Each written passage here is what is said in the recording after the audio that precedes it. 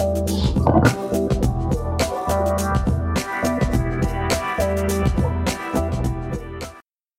everybody and welcome to YPARD Philippines webcast and podcast tonight. Ngayong gabi mga kaibigan, pag-uusapan natin ang isang napapanahon na topic. Food in the time of COVID-19. And with us, ito ang mga kabataang merong masasabi at merong nilalaman ang kanilang sasabihin para sa ngayong gabi. Introduce natin ang ating mga guest ngayong gabi. Unang-una sa ating mga guest ay si Erwin Belen ng Urban Agriculture PH. Hello, Erwin. Yan, magandang gabi sa ating mga kababayan na nanonood sa ating live stream ngayon. Okay, so Erwin, kindly introduce the initiatives that you're doing right now. So, actually, yung ginagawa namin ngayon, so Urban Agriculture PH. So, ayun yung advocacy ko on doing urban agriculture. So, paano ba tayo magpapatubo ng sarili nating pagkain? And also, as part of the Philippine Association of Agriculturists NCR, so, ang focus namin, since kami ay nasa National Capital Region, pinopromote namin ang urban agriculture. That's great. Okay, so we will hear more from Erwin a little bit. So ngayon, isa pa nating guest. Okay guys, siya naman ay founder ng isang hydroponics do-it-yourself shop. Isa siyang sobrang bata pa kumpara sa amin ni Erwin at ni Jim. Ayan. So, ito nakita ko online, nakita ko napakarami niyang fans. Gusto ko magpa-fan sign sa kanya mamaya. I-welcome natin ang founder ng Horticulture PH, si Jose Diego Rojas. What's up, Diego? So, can you kindly tell us more about what you're doing right now?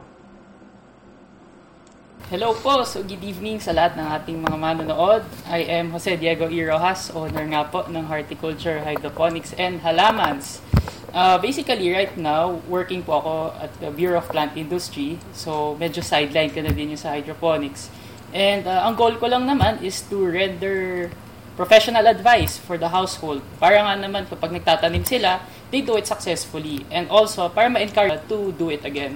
Siyempre, di ba, as humans, gusto natin na successful and fulfilling yung maging experiences natin. So, yeah. Okay, thank you, Diego, for that. And before tayo mag-proceed sa ating last panelist, gusto ko muna i-remind sa inyo, lahat ng nanonood sa inyo ngayon, na please, like this video, share it with your friends, and then subscribe. We will be posting this live stream also as a podcast. We'll be posting it on Google, Apple Podcasts, and also on Spotify. So, if ever na-miss out nyo tong discussion na to, please do check yung mga podcast channels na yon. And don't forget to subscribe. Okay, guys? And then, for reminder lang, guys, please, if you're interested to know more about YPARD PH, YPARD Philippines, please find us on Facebook and join our group there and find a lot more discussions, knowledge bases doon sa group na yon. So finally, the last one that i-introduce ko is the country representative of YPARD Philippines, is also a part of the YPARD Asia and Pacific Steering Committee, if I'm not mistaken. Let's welcome Mr. Jim Cano. Jim, take it away. Hi. So, just a correction, hindi po ako member ng steering committee ng YPARD. Sa country representative lang po ako. But I do serve as the global focal person for YPARD sa negotiations po na ginagawa ngayon sa pagbuo ng Youth Council para sa Rome-based agencies ng United Nations, which are Food and Agriculture Organization, International Fund for Agri-Development, IFAD, at saka World Food Program, WFP. So, ano ba ang YPARD? Just to give you a brief background, yung YPARD is an international network that is aiming to promote agriculture to young people and also how to connect young people to agricultural opportunities. So, dito sa YPARD Philippines, ang ginagawa po natin is we have a 5-fold strategy where we want to promote agriculture. Hindi lang siya farming, kung hindi meron ding mga career tracks sa pagpasok sa academe, pagpasok sa research, extension, policy, tsaka agribusiness. So, mamaya baka may avenue for us to talk about more about that. Yung focus muna natin is yung topic that is actually set here. But if you want to know more, you can also follow us and join our group, Whitepart Philippines. And we will also be on podcasts eventually, as Dax said. So, please do follow our social media accounts. Thanks, Dax. Alright, Jem, thank you. So guys, don't forget pala, so since we're on FB Live, you can leave your comments. And then you can also ask questions during the live broadcast para naman you'll be part of the discussion. We are very much inclusive dito sa Whitepart Philippines. So tonight, like I said, ang topic natin, pagkain sa panahon ng pandemyang ito, food in the time of COVID-19. So we will go around the panel. We will have 4 basic questions that we will ask them. Okay, so the first question is that what are the potential problems that we can encounter? Okay. Sige. So we run into some technical difficulties. Right. So far, on offline si Sir Dax, no? Pero sige, let's, maybe we can start on a few questions while waiting for Sir Dax to, get back. Okay, so, while we're at that, why don't we go into the discussion of the first question? Yung question po natin is, what are the potential problems that we can encounter, no, in terms of food security in this kind of situation? So, since Diego, ikaw na yung nandyan sa screen, no? Why don't you start off? Yes. Yeah, so obviously, itong COVID-19 na to, this caused havoc, as in, not just nagsimula sa NCR, then naging nationwide. So I think pinaka-primary problem nito is yung lack of food. Pero actually, hindi naman siya lack of food. It's more of an access problem kasi we've seen stories na yung mga farmers, hindi nila nadidispatch yung food simply because hindi nila nade-deliver. So the issue would be more on logistical issues.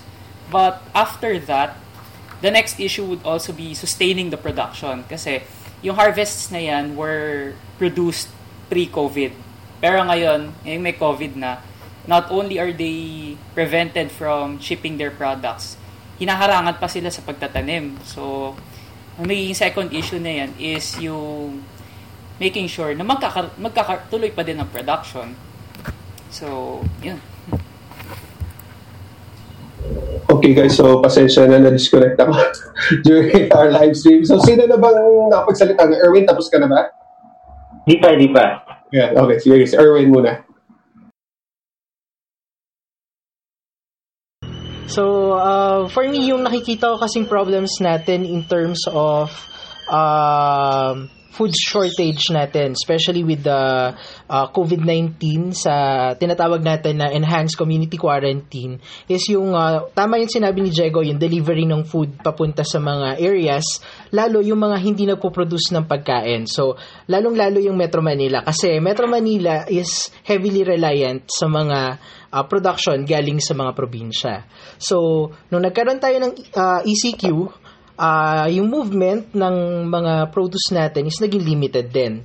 Kaya actually kanina nung pinapanood ko yung news, nagka-problema sila sa presyo. Kasi yung halimbawa bigas tumaas ng 3 piso per kilo, tapos yung supply ng gulay din, nababalitaan natin na yung pagbaba ng mga gulay mula sa Benguet, hindi makababa ngayon yung gulay dahil naharang or siguro akala rin ng mga farmers wala silang market ngayon kasi nga mahirap gumalaw ngayon. So ito yung mga nakikita nating problema and nakikita natin to sa lens ng food security kasi dahil walang access yung mga tao sa pagkain, so malaking issue to especially sa food insecurity natin ngayon.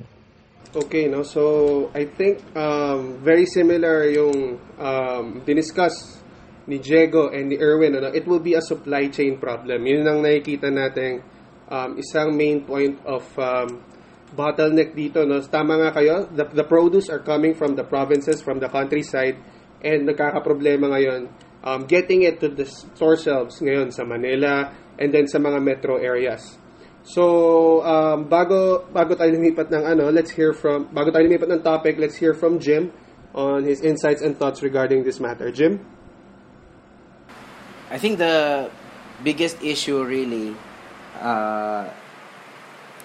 the biggest issue so far regarding the COVID-19 situation is that we need to be looking at the whole aspect of food security, na paano ba nakakarating dun sa mga households yung pagkain, no? And in this kind of situation, there's a very huge impact in terms of the supply chain, as what you've summarized, what Irwin and Diego is saying. And I think it's also a reminder for the community, for the country to look into what are the solutions as to how we can break those barriers and also introduce systems that produce food in the urban centers. And I think that's where Diego and Irwin's initiatives can be highlighted, where urban agriculture is very needed, no? So I think that's the crucial point, na yung urban agriculture or more agricultural systems that can be done in the urban aspects or in urban centers, yun yung kailangan natin maigawa, lalo na yung kalimitan ng mga na-affected ngayon ng COVID-19 nasa urban centers, no? So I think it's more of a supply chain, and also looking at how we can really grow food close to where the households that need it the most. All right, Jim, thank you for that insight. So one comment from the live stream from Sir Omar. He said, aside from logistics, I think the problem then is the lack of storage and cold chain facilities. So I think that's something that we can all agree on. Yung infrastructure is lacking. And then for me, personally, I think yung post-harvest facilities natin, we need to strengthen that institution as well. Lalo na ngayon, we hear of products up north being wasted. And I think once we learn further techniques on post-harvest technologies, like how to process it further into more shelf-friendly products. So that's one. So these are the potential problems that we can encounter. So ngayon, COVID-19, everybody's in lockdown. Sabi nga ni Diego, including the farmers. But recently, I think the Department of Agriculture has issued a statement or issued an order freeing up these farmers from that restriction. And I think this is good news. Diego, yes? Yes, by virtue of Memorandum Circulars 7 to 9 ata yun. Basically, it just outlines na anything agricultural, be it yung produce, yung inputs, fertilizers, machineries, ideally, hindi siya dapat hinaharangan sa mga checkpoints. So, one of the tangible implementations of that is the tinatawag na food lane, wherein mga truckers, binibigyan sila ng pass na yun para kapag dumaan sila ng checkpoint, yung gagawin lang sa kanila is yung mandatory inspection for the temperature, then that's it, palulusutin lang sila na mas mabilis compared sa mga ibang tao. Though unfortunately, ang nagiging bottleneck dito is, yun nga, sabi ni Secretary Dar, malinaw instructions pero iba-iba yung interpretations. So as a consequence of that, yung instructions nga nila was let them through, period. Ang problema sa LGUs, and either yung iba yung pagkakaintindi, or yung iba nagmamatigas na, no, harangin natin to. So, yun yung nagiging issues right now when it comes to logistical stuff. Okay, thank you for that. Thank you for that note, Diego. Like we said, everybody is coping with this pandemic right now. Ngayon, lahat tayo nag-a-adjust. So, sa tingin nyo, alam nating lahat na food is of utmost importance, lalo na sa ating mga Pilipino, no? Nakita natin kanina nagkaroon ng demonstration regarding food supply, and ngayon So, para sa inyo guys, ano yung mga crops or animals na kailangan i-prioritize ng government immediately? Let's start with Erwin. Okay.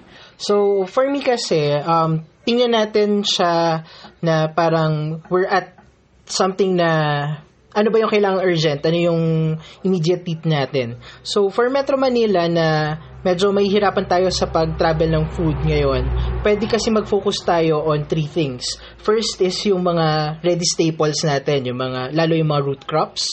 So, kasi yun yung source natin ng energy. And then, second, kailangan din yung protein. So, kailangan may legumes tayo na nilalagay dyan. And then, siguro third, kasi mabilis din tayo magpatubo ng mga vegetables.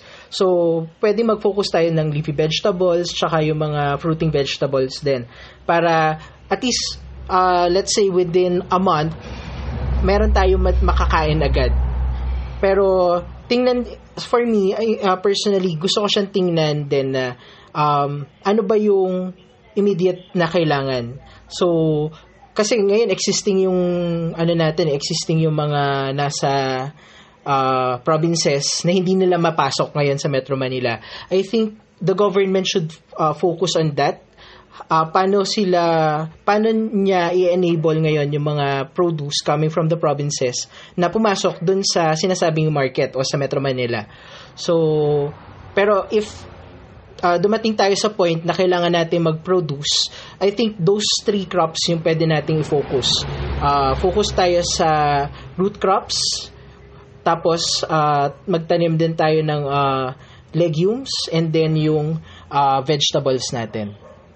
Thank you for that, Erwin. So, I think tama si Erwin dun sa, I agree with him dun sa, lalo na sa root crops, given the recent news then that some countries in our ASEAN neighborhood are scaling back on their export output, I think it would be prudent for us to adapt into our lifestyles yung root crops ulit. Kasi we have been so rice dependent for so long, and ngayon during this time of crisis, and given the seasonality of rice, siyempre tapos na yung iba, tapos na yung seasons nila and na-harvest na yan, na-take into account na yung rice na yon, and now we're facing a shortage. Hopefully, hindi naman mangyari. But yeah, we need to focus on root crops, legumes, and vegetables like Erwin said. Diego, given you're a hydroponics guy, you're into that technology, what do you think is the focus that the Filipino farmer should? What's the product that they should produce? Yeah, so basically, dapat yung immediate response natin is yung crops na less than or within 1 month yung pag-grow. And usually yan yung mga pechay, kangkong, lettuce, yung mga ganong crops. Not only do they grow fast, they're also not that sensitive or yung mapi-choosy. So kahit itanim mo lang sa lupa, konting dilig, lalaki na siya. And on the medium to long term, dapat na dyan yung mga other crops, horticultural crops like tomato, pepper, yung mga other root crops which take more months to grow, mga ganon.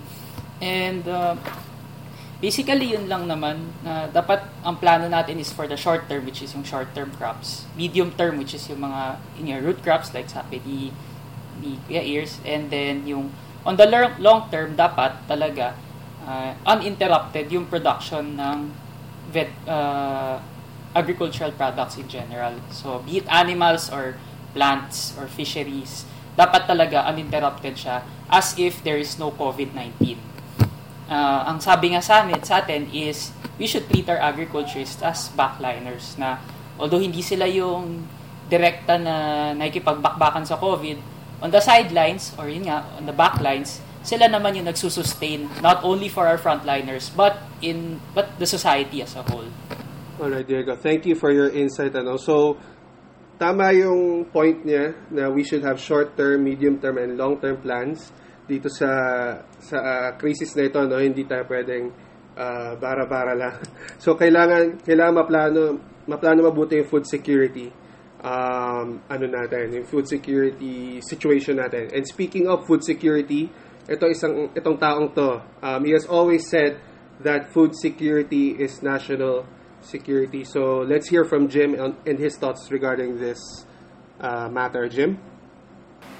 Hi, so dun sa usaping ano yung kailangan i-produce, I think may point yung comment dito ni Justin, no, from the live stream, na yung ginagawa ng ibang LGU ay pinipurchase ng LGUs yung mga produce ng farmers nila locally and then distributing it to the households.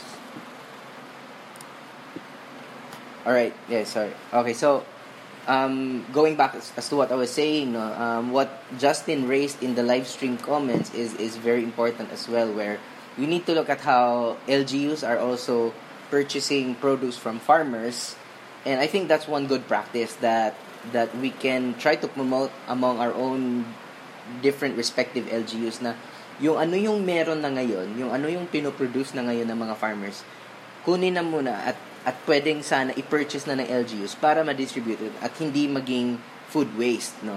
Because that's also a source of energy and source of nutrition that the households need in this kind of situation.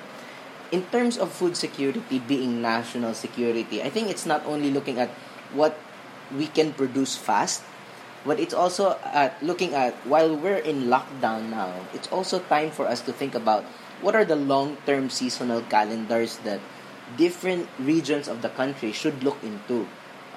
What are the needs in the urban centers? What are the needs in each locality? And then working closely with farmers to produce those food na kinakailangan ng mga households. Another thing that we could also explore maybe as a country, bilang galing ako sa Visayas, I come from Cebu, ang ginagawa ng mga Bisaya normally is we eat corn grits, no, as an alternative staple.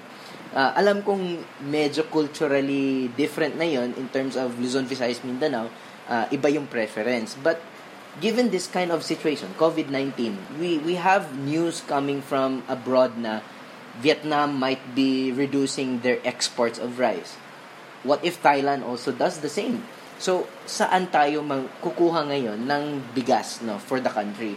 So, that would be something and an alert for us na ano ba ang alternatives for rice na equally nutritious and even healthy for us as a society. So, one is corn grits. Another is yung staples na root crops, na pwedeng root crops, pwedeng corn grits, yung mga ganung bagay.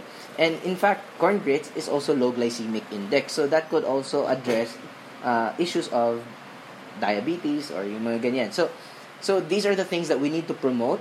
These are the things that we need to consider as a society. Ano bang alternatives given mga ganitong situation? So it's not just what we can produce fast, but it's also what are the long-term plans given this kind of situation? How do we bounce back? Thanks, Jim. So let me just add my my own thoughts regarding this matter. No? And I think nabanggit din ito sa comments ni Justin that we should also talk about food as a nutrition source. So given the supply chain problems, given the production problems, I guess we must focus on crops that we can not only we can produce but can also supplement or provide the type of nutrition that we Filipinos need in this time. Lalo na yung mga superfoods natin like malunggay, kailangan nating i-emphasize yung production yan kasi this will only help us be more ready if ever we are faced with the disease or with any disease for that matter. Our body will be more prepared to combat this issue. So ngayon guys, napag-usapan na natin ano yung mga problems and kung ano yung mga focus areas. Ngayon, let's imagine that we have an audience with... Okay, Diego, yes? You have something to say before I proceed? Yeah, in relation to the second problem, kung anong crops and animals na dapat i-prioritize. In terms of animals, I think I personally have to discourage that. Not because of some sort of reason, pero it's more of sanitary issues. Like for example, nung nagkaroon ng swine fever, na-discover natin na ang dami palang baboyan sa Quezon City, which is an urban area. It's not that I'm discouraging urban agriculture, pero kailangan din natin ilugar kung saan natin ipapractice yung urban agri. Ang plants naman, hindi naman ganun ka-loaded yung possible contaminations niya. Pero when it comes to livestock such as pigs, chicken, medyo mahirap siya i-manage in an urban setting. So, ako personally, I would suggest na vegetable crops lang muna itanim kapag sa highly urbanized areas. Pero kung sigurado ka naman na malayo siya sa urban setting, I guess animals would be fine to raise as well. That's all. So that's a good note, ano? That's a good note by Diego right there. In anything, in any plan, there's always zoning. So kailangan nating irespeto yung, I think, the existing zoning infrastructure. But then, we should also find alternatives, no? There is an abundance of technology already regarding sanitary ways to raise animals. So siguro hindi naman kailangan large scale. Pwede naman siyang backyard production, for example, of chickens, of free-range chickens, for example, na hindi naman siya ganon ka-polluting, so to speak. Right? So guys, any thoughts on that before I proceed to the next topic? Jim, Erwin? We're good? We're good? Okay. So, like I said, imagine you're given an audience with the top conglomerates in the Philippines, the head honchos of businesses, respective heads of government, units, bureaus. So, kung kayo, makakaharap nyo sila and you'll be given a chance to pitch kung ano yung mga ideas nyo na makakasolve or makakatulong dito sa problema kinakaharap natin ngayon, what would it be? So, let's start with Erwin. Okay. For me, food security, dapat meron tayong roadmap for that. So, I think DA and the Philippine government is doing something para mag-craft ng roadmap for food security. But then, kailangan ma-engage kasi natin pati yung mga nasa private sector. Kasi, wala yung plano ng gobyerno kung gobyerno lang magpaplano. And they would need everyone na to take part. But kailangan maging multi-stakeholder to. So, first, merong roadmap. Second, we want to engage the private sector na kailangan imbibe din nila yung food security as part of their vision sa company. Kasi everyone needs to eat 3 times a day, sabi nga natin. And I hope hopefully these companies bibigyan din nila ng halaga yung food. Kasama rin yung food kasi natin sa Sustainable Development Goals. So SDG 2 is zero hunger. So hopefully everyone joins in and realize na importante yung pagkain and everyone has to stake on it dapat. Hindi lang siya sa gobyerno, hindi lang siya sa private sector, hindi lang siya sa community, pero lahat tayo dapat we need to take part on that. Okay, Okay, Erwin, thank you, no. So let's go straight to Diego. Diego, any thoughts on this matter? Ano ipipitch mo sa mga companies if ever you're given a chance? Companies, heads of government units. Sir, Right. So if I were to pitch something, I guess it's also a change in lifestyle. So for one, di naman natin pwedeng i-force na lahat ng companies dapat mag-venture into agriculture, be it small or big. So I think the best they can do is to induce change among their workforce. Like for example, dapat hindi nagsasayang ng pagkain. Tapos for example, sa mga commissaries nila, they should regulate yung amount of food na niluluto nila to minimize wastage. And kung hindi talaga maiwasan yung wastage, we have to make sure na malinis yung sobra, like yung mga hindi pa nagalaw. And maybe we can give that to food banks para naman yung mga nagugutom sa daan, yung mga wala talaga makain, may bigay din sa kanila. Pero again, ideally, dapat talaga magkaroon din ng lifestyle change. Kasi di naman pwede na produce pero nag-a-adjust tayo for the inefficiencies of human consumption. So, dapat, not only do we make our production efficient, but also, yung consumption din, dapat gagawin din efficient. Para yung use of resources would be maximized on both ends. All right, Diego, thank you for that. I think Erwin has something to add. Erwin? Okay. So, kasi actually, just to add on din, pag sinabi natin kasing roadmap, ito yung strategic plan natin para ma-achieve natin kung ano yung goal natin o yung desired outcome natin. So, kailangan klaro dito, ano ba yung major steps na gagawin natin? Ano ba yung mga milestone para masabi natin na nagagawa natin or na-achieve natin yung gusto natin mangyari. So, yung roadmap, since sabi nga natin multi-stakeholder to, everyone looks at it and can check kung tama ba na nasa tamang daan pa ba yung ginagawa natin. Kasi ang nakikita kasi natin, every election, nag-iiba ng priorities. So, pag meron tayong roadmap, ideally, dapat ito yung tinitingnan natin for the long term. So, lahat ng mga pinaplan natin, it's towards achieving the long-term goals. So, hopefully, we can come up with such, and hopefully the government will promote it and everyone will join it. Erwin, thank you for clarifying what a roadmap is for our audience. So before we go to Jim, for this question, guys, remind ko lang kayo to subscribe to our podcast. We will be posting this on Apple Podcasts, Google Podcasts, and on Spotify. Also, if you're interested to learn more about YPARD Philippines, YPARD Philippines, please join our group. Please find us, YPARD Philippines. Please find us on Facebook. And we also have a Twitter page. If you're interested, YPARD PH, please find us there. So, guys, we encourage you, sa lahat na nanonood ngayon, sa lahat na nandyan pa sa stream, please do ask your questions. Please give us your thoughts as well. So, sabi ni Sky Sheridan, this is a very important issue that we're bringing awareness to. And sabi ni Roy, meron palang law that prevents poultry and animal husbandry sa NCR. So that's for everybody's information and appreciation. Thank you for that, Roy. So now, Jim, give us your elevator pitch for solving this crisis, solving this problem. Okay, so elevator pitch, I'm assuming mga 30 floors tong inaakyat natin, no? Just kidding.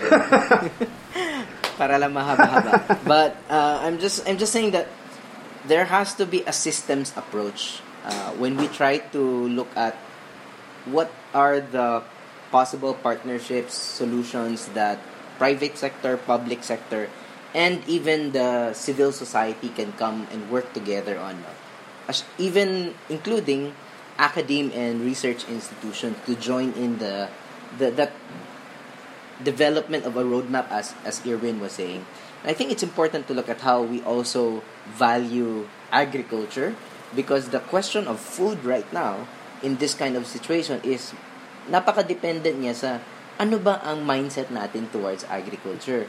For the longest time, mababa ang tingin natin sa agrikultura, pero sa ngayong ganitong sitwasyon, kitang-kita natin na lahat tayo nangangailangan ng pagkain, lahat tayo tumitingin sa kung saan tayo makakasource ng pagkain. And I think agriculture is the way for us to look at that, no? Ano ang mga innovative models? Hydroponics is one na use of new technology. Then the next other use would be even ICT. ICT is helping us in terms of connecting yung mga produce. I've seen in my Facebook timeline, no, na yung mga friends ko na may mga farms silang maliliit, they're now delivering to households on a per order basis, of course following quarantine protocols, but you can see that it can be connected through ICT as well. And I think these are the things that we need to tap into. What are the available technologies? What are the ICT solutions available that can help us enhance agricultural solutions? And also, what is the systems perspective? When I say systems perspective, ano ang pwedeng gawin ng bawat agency, stakeholder? So, say for example, mga schools, no? In terms of mindset towards agriculture, kailangan natin pataasin yung pagtingin natin sa agrikultura. So, dun pa lang sa primary school and secondary school, I think after the COVID-19 crisis, we can go back to primary schools and secondary schools and say that we need young people to be developed also to become future game changers in terms of agriculture or agri-food systems. How they can build the nation in terms of achieving food security. So yung mga ganyang bagay, kailangan natin ma-address yun at a systems perspective. Ano ang curriculum, ano ang mga research available, ano ang policies dapat at the national and at the local level. So I hope that was a very long elevator pitch, but I hope that was able to convey somehow ano yung pwede gawin so that the private, the public, and the civil society can come together and work together as along with academe and research institutions. Okay, Jim, thank you. Thank you for that insight. So, it will be a collective effort. Hindi tayo pwedeng, we can do small things on our own, but eventually, like Erwin said, we need a roadmap. Diego said we need to, we need a system for this, and like Jim said, we need to encourage the next generation, to contribute to this matter, to agriculture. And if I may add, merong mga nagsasabi dito, we should produce healthy crops with the least inputs possible, maximize available resources without giving so much impact to environment. So I think this is from Fred Jr. So I think he's talking about sustainable agriculture. So if any of you guys can discuss sustainable agriculture in the context of COVID-19, is anybody willing to discuss that topic? See, Erwin. Okay. So actually, in terms of sustainable agriculture, tinitingnan kasi natin dyan ano ba yung pumapasok sa system at yung lumalabas. So what we do in Urban Agriculture PH is we promote the waste-to-waste system or yung waste na basura papunta sa waste na tiyan. So everything that we produce from the community, syempre meron niyang waste na kakibat. So lalo ang 50% na napoproduce ng community is biodegradable. So what the community can do is to collect those biodegradable waste, i-compose nila yon, and use it sa farm. Therefore, kumbaga yung waste na napoproduce natin is less. I mean, less yung cost natin kasi basura na yun eh. That's just waste for them. So, once na naproduce na natin yun, once na meron tayong compost, pwede na natin i-produce ng vegetables na i-consume din ng community. So parang umiikot lang, meron tayong circular economy pagdating sa urban agriculture. So I think that's one na pwede natin tingnan. And also, tingnan din natin how we can localize or how can we shorten yung supply chain natin. Para I think it has impact with the environment as well. Okay, I think Diego has something to add on. Diego? So in relation dun sa okay na? So in relation dun sa sinabi ni Sir Irwin, I think masakit man sa loob, pero I think the best way then is to incentivize yung pagsusunod sa batas. Kasi there is a law on solid waste management, and by law, dapat sinesegregate natin yung waste on a bare minimum, biodegradable and non-biodegradable. Pero kahit yun, hindi natin nagagawa. But not like in other progressive countries sa Japan, 40 plus ata yung classifications nila of waste, and they're doing a really good job at it. So sa ngayon, kung hindi talaga maipilit na sumunod sila, I think the best way would be to incentivize people who actually comply with the law. Like for example, merong everyday na garbage collection, and yung biodegradables, dapat ibukod nila yun dun sa ibibigay sa disposal, para kung yung susunod na magko-collect biodegradables naman, they can get cash or in-kind like rice or sardines or produce in exchange for that. Tapos yung mako-collect naman na waste, pupunta na siya sa mga community composters.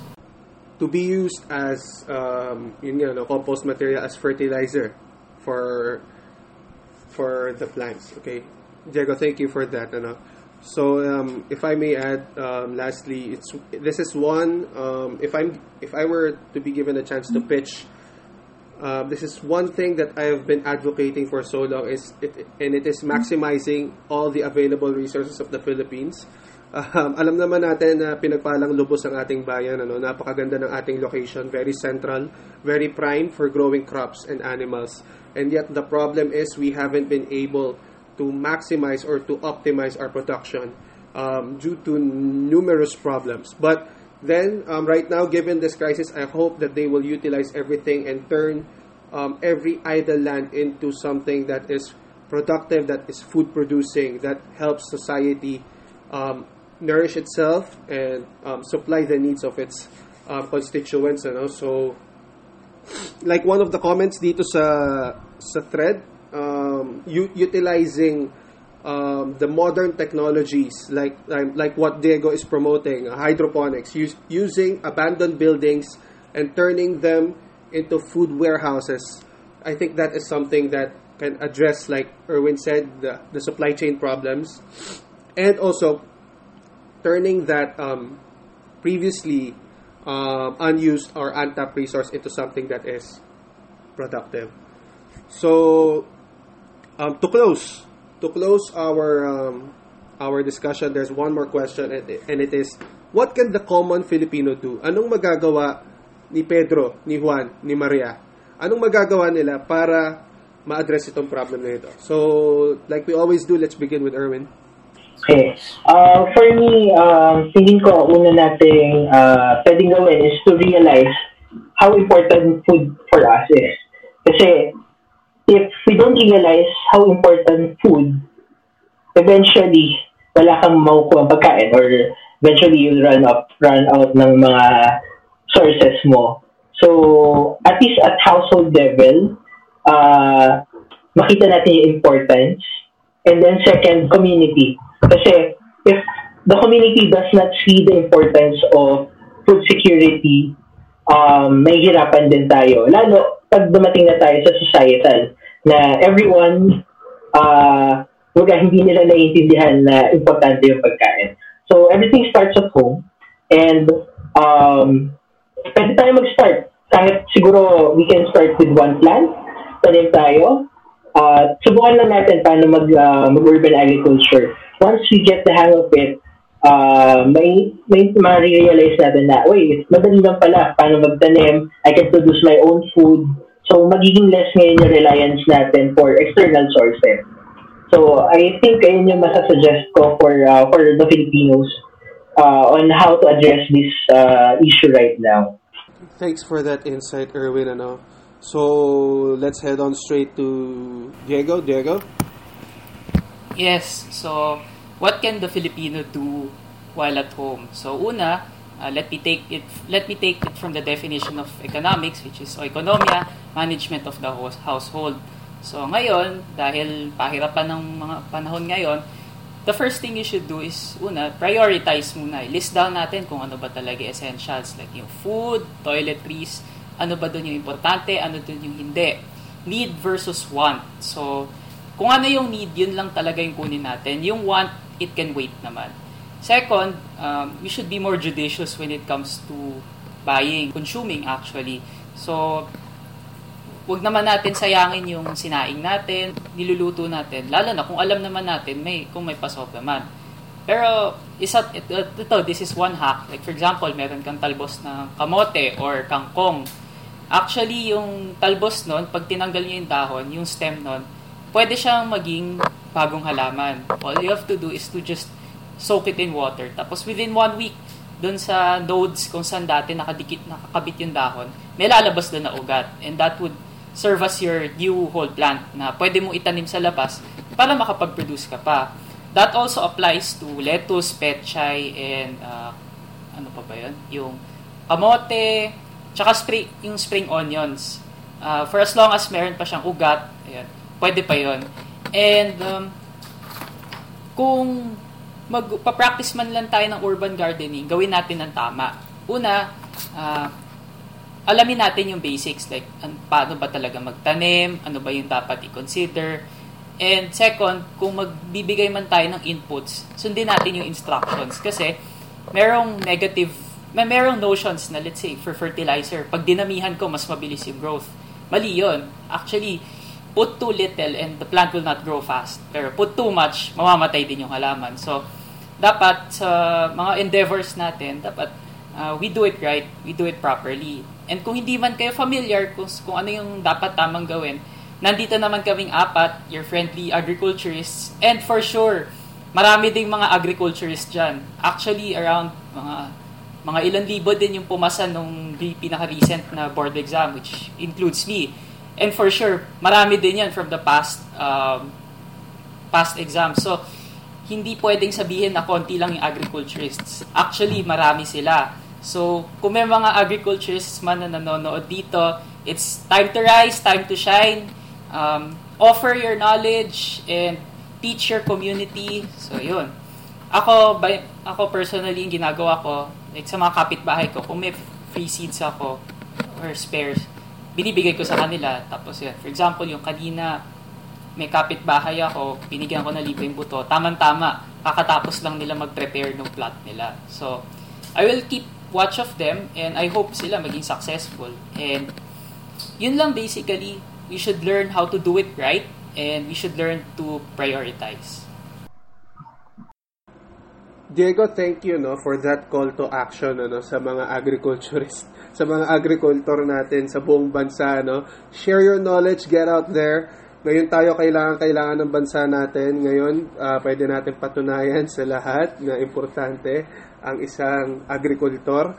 At ayun, tama, he gave some, Diego also went into some technical details, although very, very, very konti lang. Diniscuss niya yung relationship ng fertilizers sa plants. I mean, too much is not a good thing also. So there's always a right way to do it. Follow the labels, follow the instructions. Ayan. So lastly, before we close, let's hear from the YPARD country representative and his thoughts on what the Filipino can do regarding the COVID crisis and this food crisis that we are facing. Jim? Okay, so I think very, very helpful yung mga sinasuggest ni Irwin and ni Diego, no? And I think also this crisis, from what I learned in another culture that I visited, is that crisis can also be an opportunity. No? So I think this is one way for us to look at also the COVID-19, that this has now become an opportunity also for us to think and reflect as a society. How do we look at food? How do we appreciate, how do we value food? How do we value agriculture? Yung pagtingin natin sa agrikultura, nakakatulong ba sa kamit natin ng food security? Yung mga ganung bagay. So, una-una, I think the small things matter. No? Your small actions are actually big. So, for example, sa bahay pa lang, nandito tayo, naka-lockdown, parang kain-tulog yung cycle. Pero yung isang bagay na pwede nating tingnan is that we can address, for now, how do we address food waste at home, no? Sinisigurado ba natin na walang natitirang pagkain sa plato natin? Tinitingnan ba natin na walang nasasayang na pagkain? Yung mga ganung bagay. Because our choices affect the whole food system of the country. Yung choices natin na we try to eat more than what we can consume has led to an increase of the need or demand for certain goods that eventually disrupts the system. So, our choices as end consumers, as Filipino citizens dito sa bahay, it affects the food system. So, yung mga small things, we can start off from there. Next is, what can the Filipinos do? The second would be, think about how you can learn to also grow food. And I would encourage you to follow Urban Agriculture PH on Facebook, yung kay Irwin. Follow Diego's Facebook na Horticulture Puso, Horticulture PH. And you can learn more from them. And I think you can also learn more about growing your own food in a lot of resources on YouTube, on Facebook, and join Facebook groups that help you educate yourself. Paano ba tayo makakapag-produce ng sarili nating pagkain para sa bahay natin? So, lastly, I would encourage, if there are parents listening, if there are young people listening, especially yung mga kabataan na wala pang course in agriculture or nasa high school pa lang, I would really encourage you, and I would encourage your parents also to pursue something related to agriculture, be it food technology, be it engineering, be it ICT, as long as you drive it towards food, no? Yung mga ganong bagay. Kasi yun yung kailangan natin.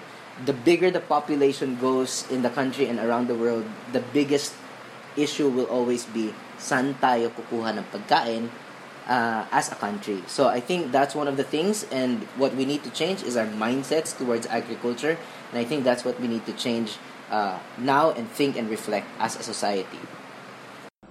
Thanks, Jim. I think Erwin has something to add. So,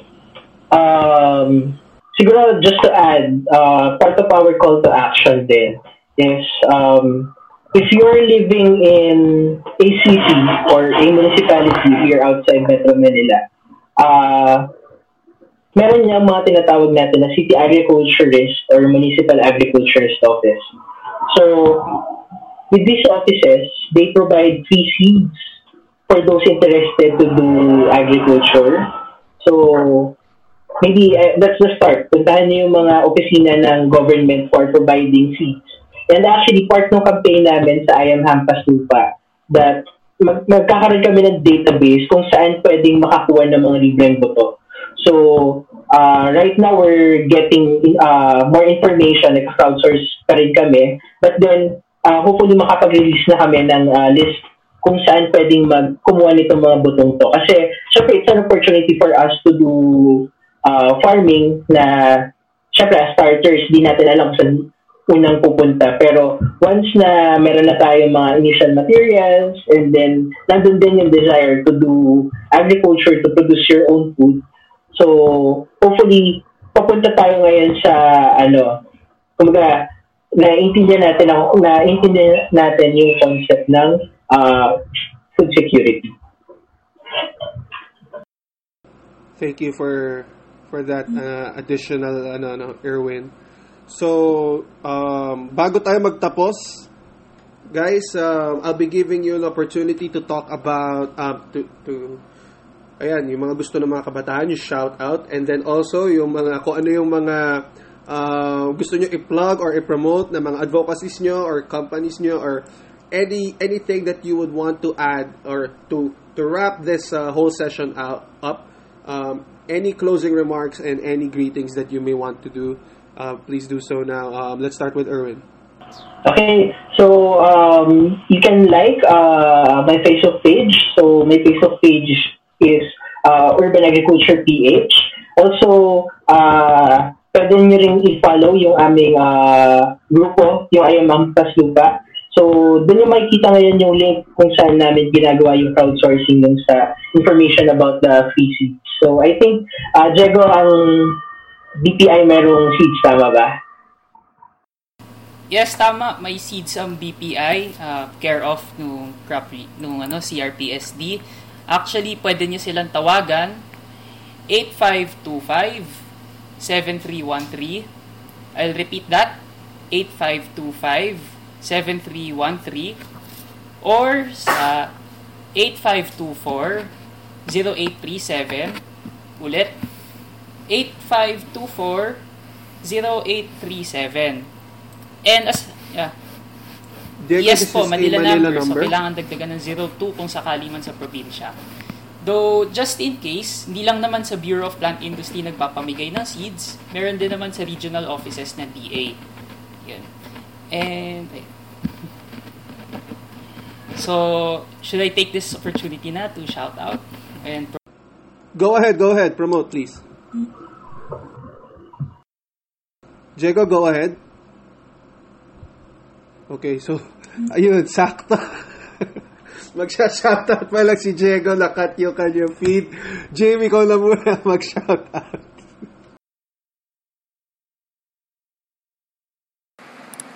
Hi. So I think what you can do really is you can follow YPARD Philippines. No, you can join our Facebook group. Search for us on Facebook, White Philippines. It's a Facebook group. You're free to join. You can also follow us on Twitter, and you can also follow our podcasts on Apple, Google, Spotify, and also Anchor FM. So I think this has been very productive, and it's very useful it's very nice to see that, yung mga colleagues natin and even younger generations, yung mga mas bata pa sa amin tulad ni Diego, meron na ring initiatives that actually help our society in terms of addressing food security. So I think Diego is back. Dax. So, saan ba ako naputol? Yes. Pero kompleto yung numbers. Yeah, Manila Number Shop. Yan, okay, shout out. So, mahaba tong listahan. So, una-una, I'd like to shout out si Kuya Josh Sumage, UP Grains, lalo na kina JR, Michael, sa inaanak ko, si Ira, at ang kanyang inaanak, si Flora. Lalo na yung mga taga-org house, pati ninong ko, si Albert. Ayan, masaya na kayo. Though, on the flip side, follow me on horticulture, hydroponics, and halamans. And ang specialization namin is not just vegetable crops, but also ornamentals. Although I understand na priority natin ang vegetable crops ngayon, naniniwala din naman ako na kailangan din natin ng moral support or mga psychological na support. And I think one way to do that is to raise flowers din kung kakayanin pa.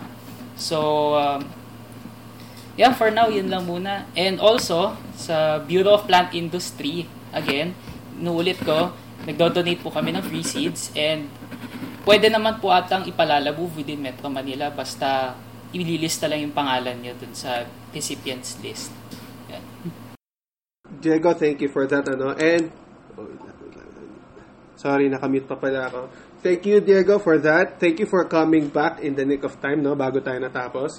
So, thank you to Erwin, thank you to Diego, thank you to Jim for devoting your time and effort para dito sa podcast and webcast na ito. Don't forget, guys, to follow Whitepard Philippines podcast on Apple, Google, and Spotify. Please, if you're interested to find out more about our group, please do please do join the group. Please do join the group Whitepard Philippines. And guys, ayun, so nakita nyo naman yung mga pangalan at mukha namin. Kung meron kayong mga tanong tungkol sa agriculture, wag mahiyang magtanong. Sabi nga ni Maring Susan Roses. So, to close, I think, guys, this is, like Diego said, this is the time to step up not only for agriculturists but also for the Filipino people. This is tulad ng pag-step up ni Bards Interno. Thank you, Bards, for moderating this discussion. Shout out sa iyo. At sa Anahaw Laguna, please do follow Anahaw Laguna. Guys, it is our time. It is our time to shine. It is our time to help each other, to be more kind, compassionate to our neighbors. So, with that, in behalf of Whitepard Philippines, my name is Dakilo Olfindo. Thank you for joining us tonight and see you at the next one.